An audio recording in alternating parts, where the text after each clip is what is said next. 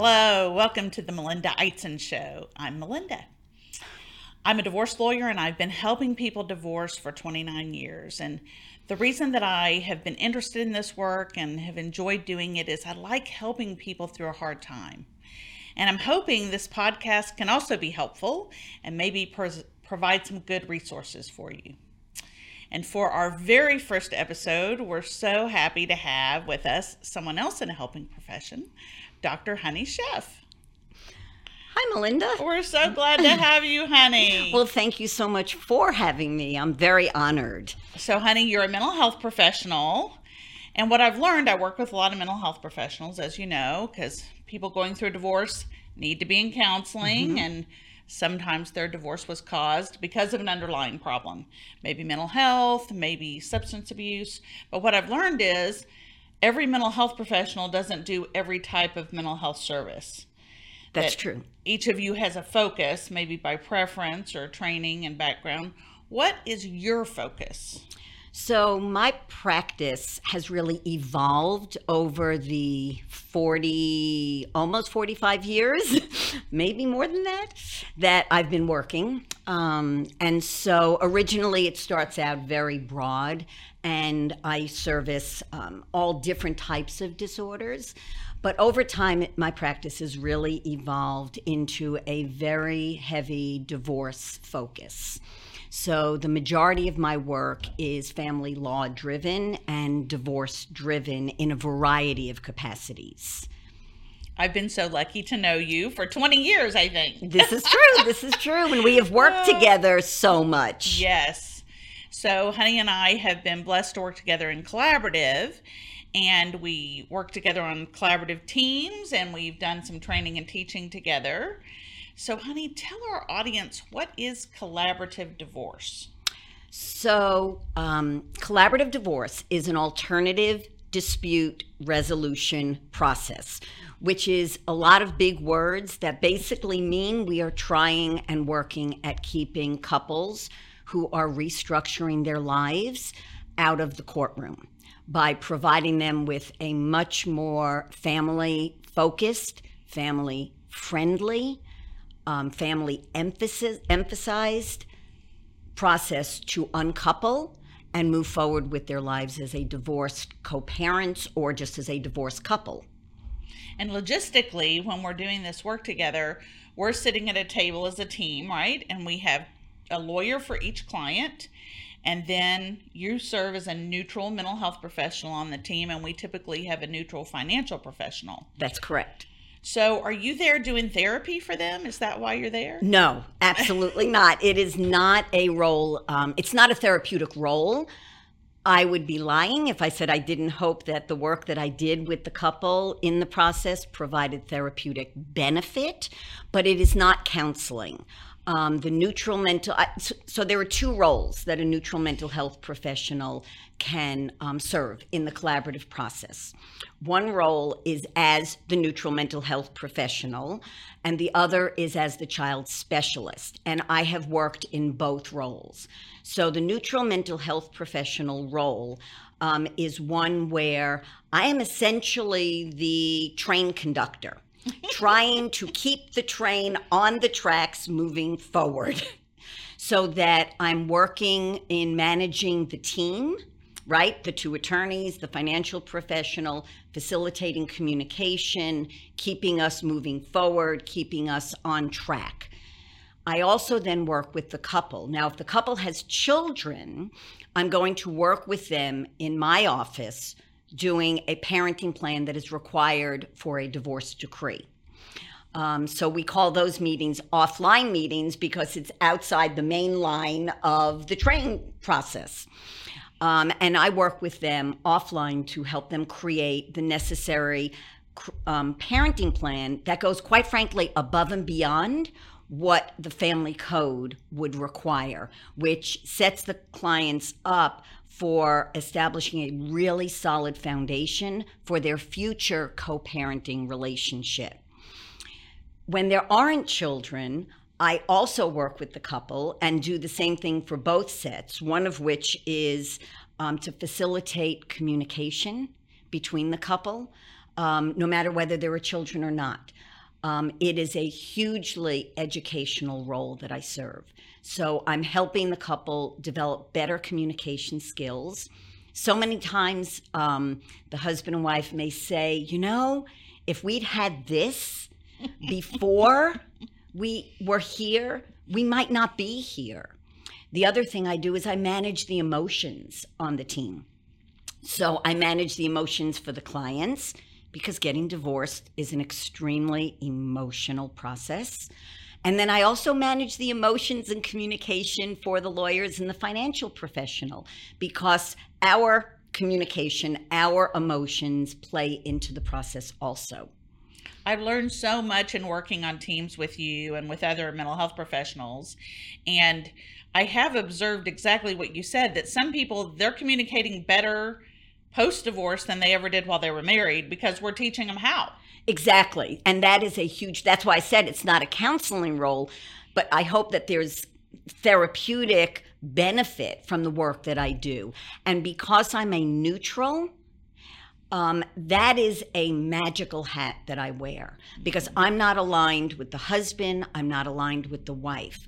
I am working for their family, for their relationship. And sometimes I may have to call the husband out. Sometimes I may have to call the wife out. But I'm doing it from a neutral perspective. And so therefore, it has way more credibility than I would as a therapist, where I might be seen as more aligned with one or the other. There's a lot of power in the neutral voice. One way I think about it and explain it to my clients is, if I make a suggestion, it's met with suspicion, right, by the other party.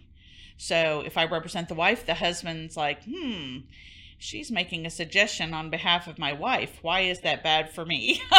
And it comes Right? much better from either the neutral financial professional or the neutral mental health professional. The other role that I serve in this process is as the child specialist. And obviously, there are children. Now, one of the myths is that the child specialist only works with children under the age of 18. In this process, the child specialist can work with children under 18 as well as adult children, because quite frankly, adult children often get forgotten when their parents are divorcing. And we are seeing so much more what we call the gray divorce, which are divorce of 20, 25, 30. I have one now that's getting divorced they've been married 45 years. And so those children often get forgotten. And so having an adult child specialist can be equally as useful. So the child specialist role provides the child's voice. It helps educate and inform the parents as to what matters to their children, what they care about, what they're afraid of, what they worry about. It provides the children with a voice. They don't get a vote, and they understand that from the beginning, but they do get a voice. And one of the things we've learned is that the child specialist giving that children a voice and then feeding that information back to the parents helps not only educate the parents, helps them make way better decisions, but in addition, the children feel valued because their parents cared enough to find out what matters to them.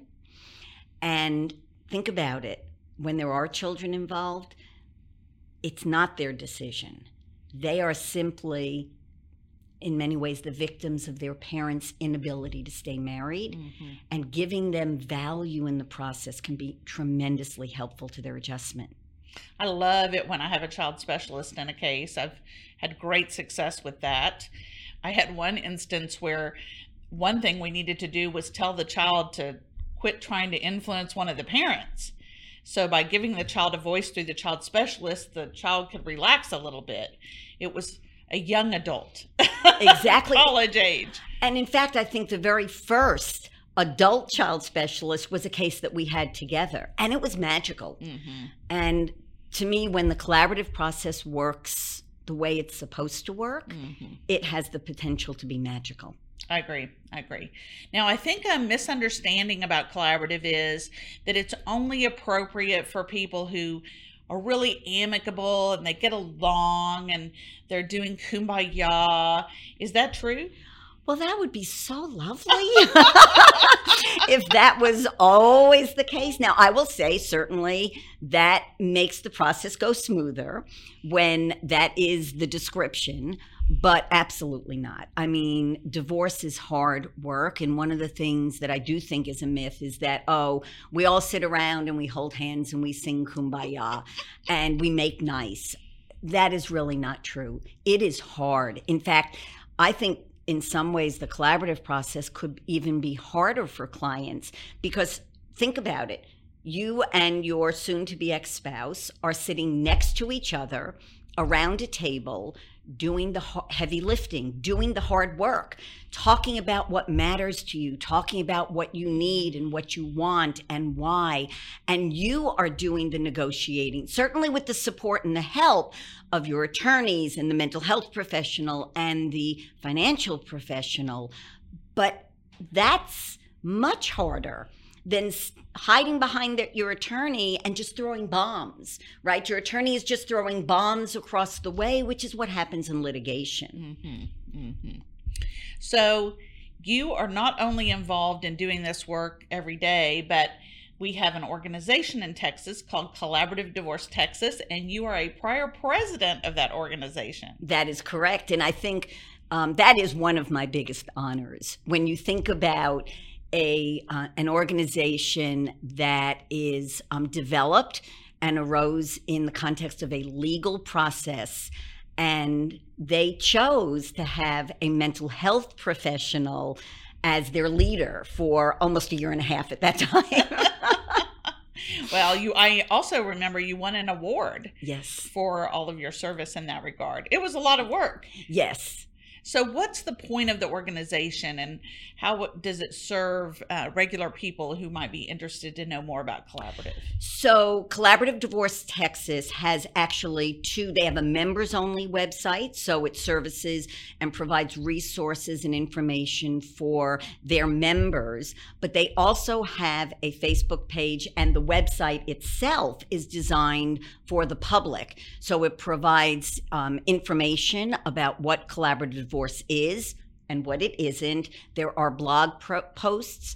There are profiles for attorneys, for mental health professionals, and for financial professionals, so that if you are looking or interested in learning more about the collaborative process, that is a great resource for you to look for professionals to help you, as well as information about the process and resources for you.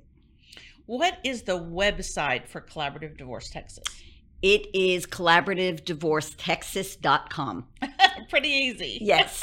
And our hashtag is divorce differently, because that is really what the collaborative process is designed to do, is to help couples, if you are facing divorce, to divorce differently. One thing I noticed in doing this work is people like the process for different reasons. I like it because of the creativity it allows.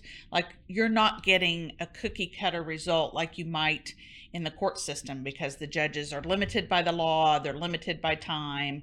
In collaborative, we can be really listening for what is that family's needs and do something very specific to them. But I found that may not be why individual client is attracted to the process or other professionals. What attracts you to it? So can I speak to what I think also attracts clients? Yes. Because one of the things I think I neglected to say in describing the process, it is completely confidential. So when I say that it keeps you out of a courtroom, what that also means, it is completely confidential and protected. It is private. So that I think the privacy, divorce is a very personal, very emotional process for people. The privacy is a tremendous draw for a lot of people. I also think the creativity, and I think the empowerment. And those are the two things that I am passionate about, because to me, the collaborative process allows you to be creative. So I'll digress for a minute. I was in a mediation recently where I was assisting the mediator. It was not a collaborative case. And even though mediation is supposed to be an alternative dispute resolution process, again, a process alternative to the traditional litigation, I was struck by how limiting even mediation can be, and how rigid the attorneys were in not being able to creatively problem solve for their clients to better meet their clients' needs and their interests. So collaborative operates from an interest-based negotiation. And what that means is we are looking at ways and problem-solving ways to meet your needs, not your positions, not your wants. It's the needs behind the wants. And in doing that, it allows us to brainstorm and take what might look like a very limited pie and broaden the ways that we can meet people's needs so they walk away not win-lose, which is what traditional litigation is, but win-win. Absolutely. Absolutely. And so the other thing that I love about it, that means the most to me, is that it empowers people to make their own decisions. It gives them the control, not a judge who, quite frankly, will tell you they don't care about those clients. I mean, in that instance, they are obligated to do what the law says. That is what they have to do. They are a trier of fact. For these clients in collaborative, you are looking at being able to make your own decisions for your family that affects you for the rest of your lives. Absolutely. I wouldn't say our judges don't care, but I will say they don't have time to get to know this family. And they have limited time, and they're limited by the rules of the law. So they cannot do something custom made for every family. They just don't have that luxury. I would agree. So, honey, I know that a lot of your practice is helping people like me in collaborative cases, but what else do you do? Do you still do therapy? Do you see individuals who are maybe going through a divorce or just need a little coaching in life? Thank you for asking. Yes, my practice is sort of trifurcated. So obviously a huge part of what I do is collaborative divorce, because that really is my passion. The second third of what I do is providing co-parenting counseling services or co-parenting services, either as a parenting coordinator or a co-parenting counselor for parents who are either going through divorce or who are already divorced. And those cases are typically very high conflict cases. Also providing education, communication, helping people resolve disputes, but it's typically post-divorce. And again, it's typically high conflict. The last third of my practice is therapy. I still do traditional therapy. I do a lot of marital counseling. So I am looking at helping clients at the front end who either are simply trying to improve their relationship, they've hit a rough patch, or they want to be sure that their relationship doesn't continue to have problems, or they are people that are trying to avoid a divorce. And so I get involved at the front end where I'm trying to keep people from that ultimate outcome. Mm-hmm. And so I also work with individuals going through divorce. I work with children and adolescents whose parents are divorcing. And then I also do some traditional therapy for anxiety and depression. But as I said earlier, the bulk of my practice is divorce driven. So on the parent coordination piece or the co-parenting piece, we are so appreciative of you and people like you who do that work, because these are people who they're not able to communicate effectively enough to make day-to-day decisions sometimes for their children. And maybe there's a dispute about what's happening with a religious right? There's a religious right coming up. They don't agree whose church that it should occur in. or maybe they have a disagreement about something surrounding another life event for the child, like graduation. How are we handling that?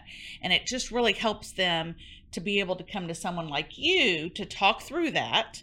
You're not the decider, right? No, absolutely not. You're facilitating, but you're facilitating a healthy, constructive decision about it and discussion instead of trying to go to a judge for that. And that was our only alternative before this role was created in the family code of a parent coordinator, is if they couldn't sort it out, we would literally go to court and have a big fight about this stuff.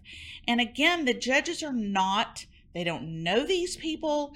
They're going to have a 30-minute hearing and then decide some huge thing about this child's religious right or what's going to happen in a big life event for this child. It doesn't really make sense. So thank you for doing that work. It's not the easy work. No, that is probably the most difficult part of my practice. Yes, it's the hard work, right? Yes. But we need it. And I have seen success. Not all cases are, some people, doesn't matter what tool we give them, they're not going to do it. But I've had some cases where that was really all they needed, was a reasonable person with a therapeutic background. Right, but to serve sometimes simply as a translator, right? Because their communication has gotten so bad that they just do not understand. Yes. And one is talking Greek and one is talking Russian and they don't have any idea what the other one is saying. And sometimes it's simply being able to translate and reframe, because the role again is neutral, and being able to provide a reframe of what's being said allows the other client, the husband or the wife, to be able to hear what is actually intended. We always hear that the key to a good relationship is communication, and that sounds so trite, right? Oh, just communicate. It also sounds easy, but it isn't easy, is it? No, as most things in life that sound easy and should be easy, they really aren't. And sometimes I wonder, if you think about that, we all wear filters. I wear a filter on my ear. I wear a filter on my brain. I wear a filter on my mouth. It's amazing. If you honestly think about it, you wear those same filters, that what's starting in my head actually leaving my mouth gets to your ear and your head in the way that I intended. Quite frankly, it's really somewhat miraculous. Well, and with the younger generation, a lot of their communication is through text. So they're losing body language, tone. They just have the printed word. And so that is, in fact, one of the things that I do when I'm working with couples and creating the parenting plan. Remember, I said a lot of it is communication training. Well, there's a whole section in the parenting plan on communicating. And one of the things that I always tell the couples I work with is we have all been co-opted by the millennial generation, and to be able to do the majority of our communication by text.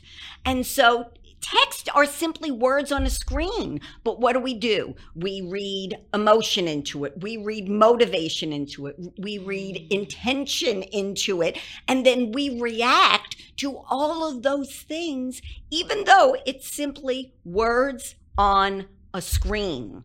And so I have rules with the clients about, this is what you do if in this situation. This is what you use email for. This is what you use a phone call for.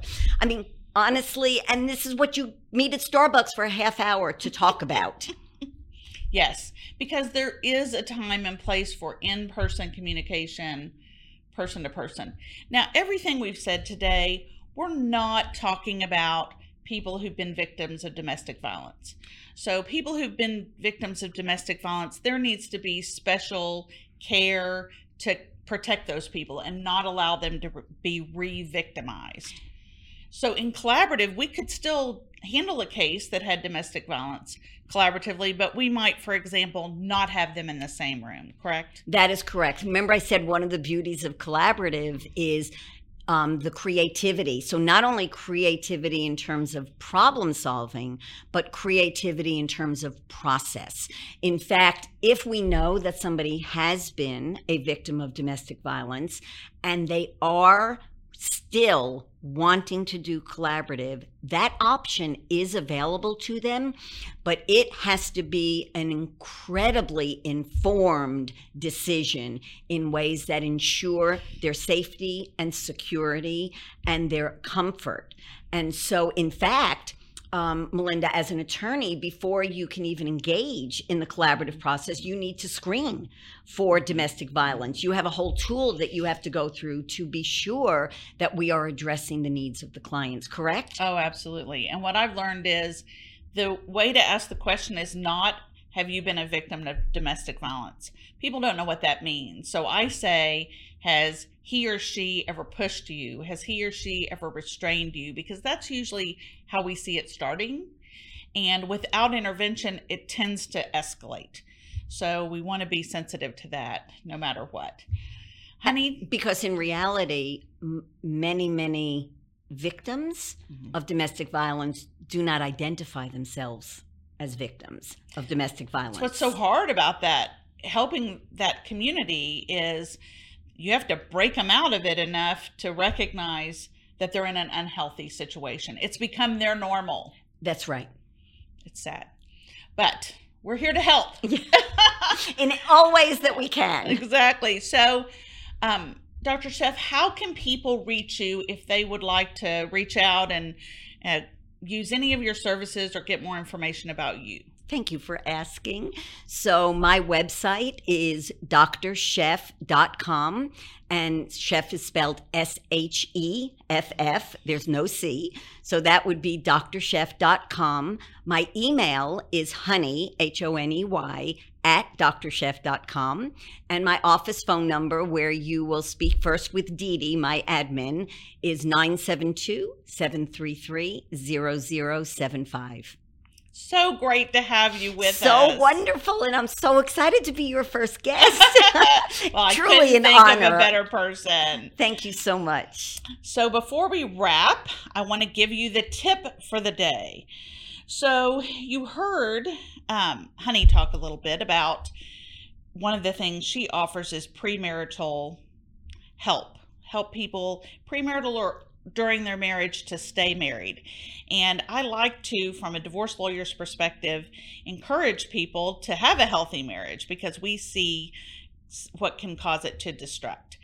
One thing I encourage is see a therapist. You can call him a therapist or a marriage counselor or a marriage coach if that makes you feel better, but see one regularly. We all, I think, understand it's normal and appropriate to go get a physical for our body on an annual basis and make sure, everything preventative we need to be doing, we're doing, or at least know if we're not. It's an informed decision. If I ate too many cookies, at least I know. We should do the same for our marriages. You don't want to wait until you're at the total crisis, and because sometimes it's hard to recover from that. And I've seen so many cases where I thought if they just had an intervention a year ago or 2 years ago, then they could have saved it.